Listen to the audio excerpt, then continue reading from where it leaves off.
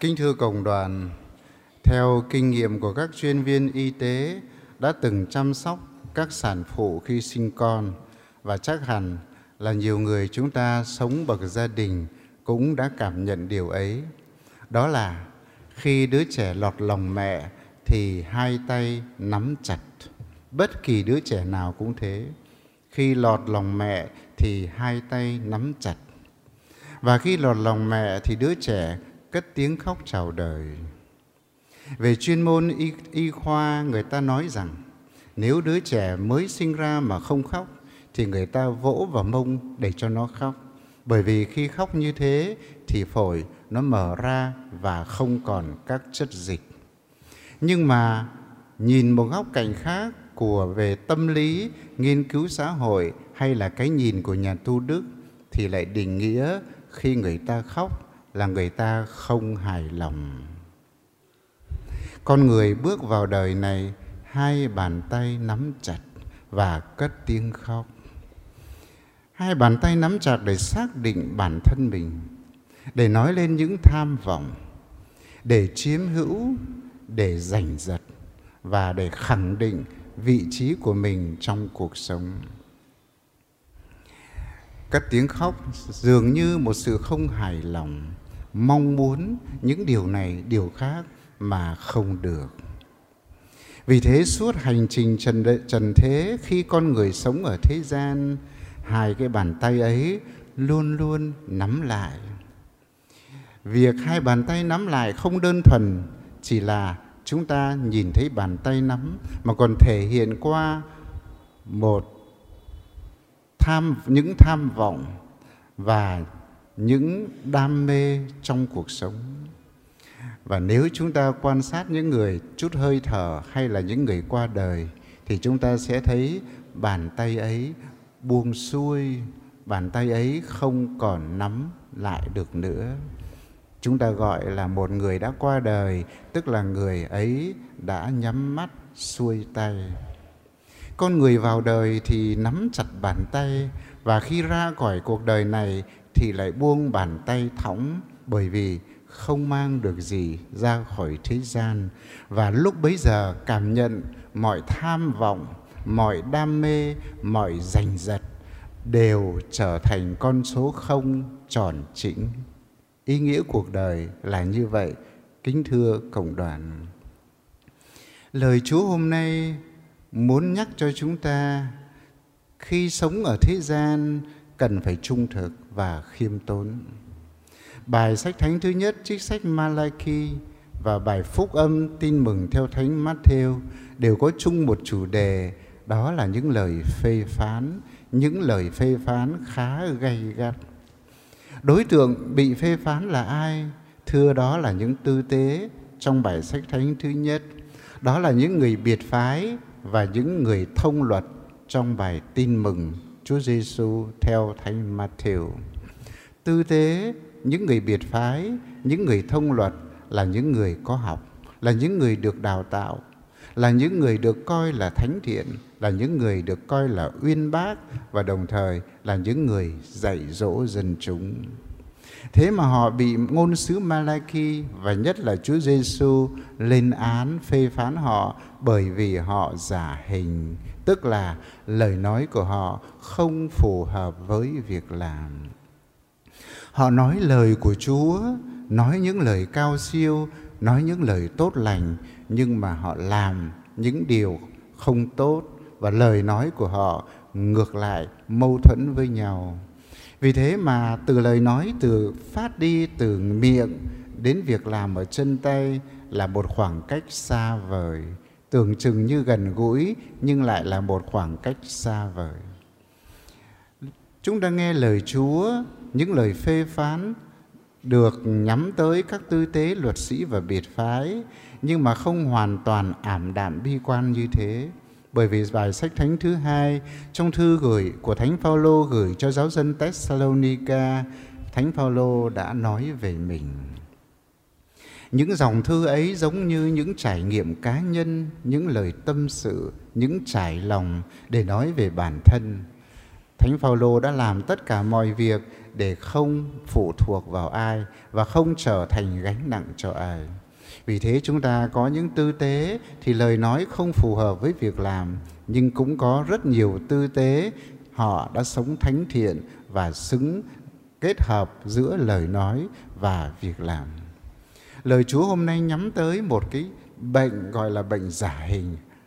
Giả hình ở đây là đi ngược lại với sự thật. Mà con người chúng ta dù ở bậc sống nào, dù ở nền văn hóa nào, như một nhà tâm lý đã nói, luôn luôn trong bản thân, trong con người ấy có một con thú dữ như con sư tử. Đó là sự giả hình và ích kỷ, bất kể lúc nào nó đột nhiên bùng dậy. Bởi vì khi con người thiếu khôn ngoan, thiếu thận trọng thì sự ích kỷ và giả dối ấy nó sẽ bừng lên, không thể che giấu được.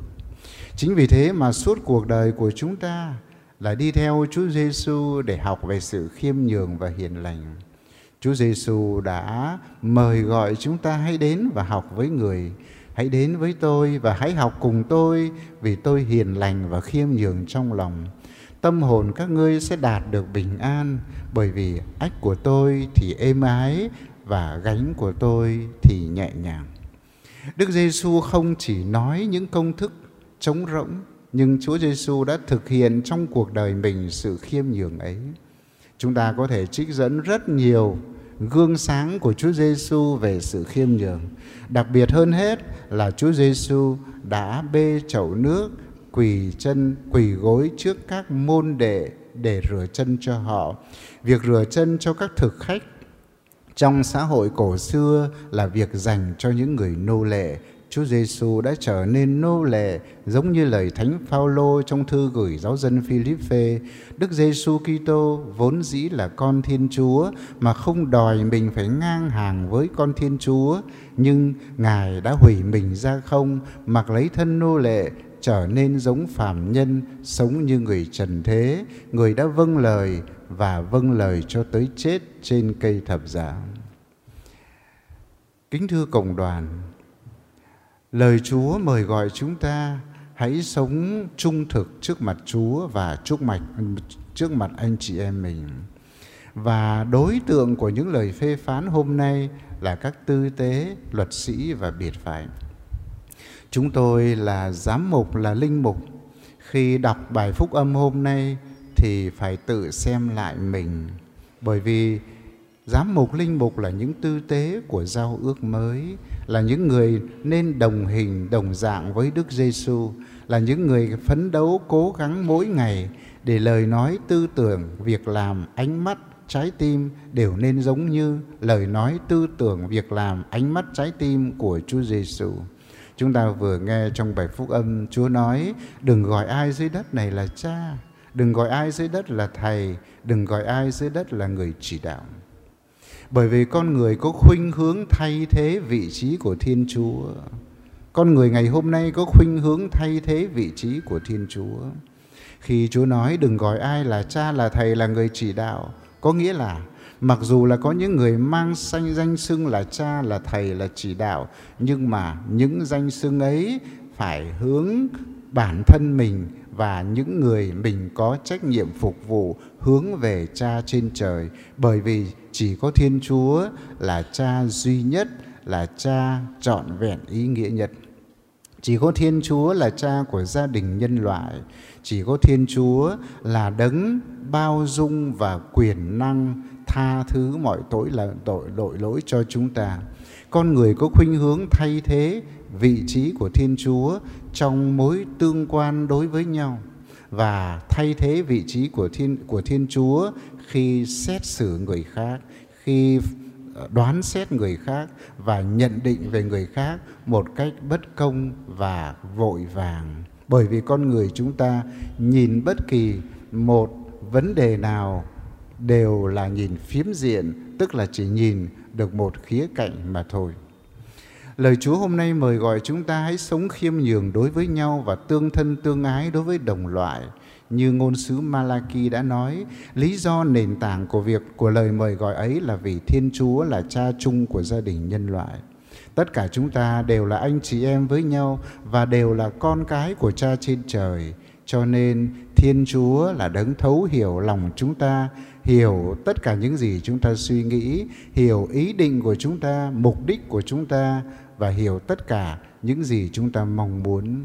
Chính vì thế Chúa Giêsu đã nói: ai muốn làm lớn thì hãy phục vụ anh chị em mình. Ai muốn nâng mình xuống, nâng mình lên thì sẽ bị hạ xuống. Và ai muốn sẵn sàng khiêm tốn hạ mình xuống thì sẽ được Chúa nâng lên. Chúa Giêsu chính là gương mẫu của sự khiêm nhường.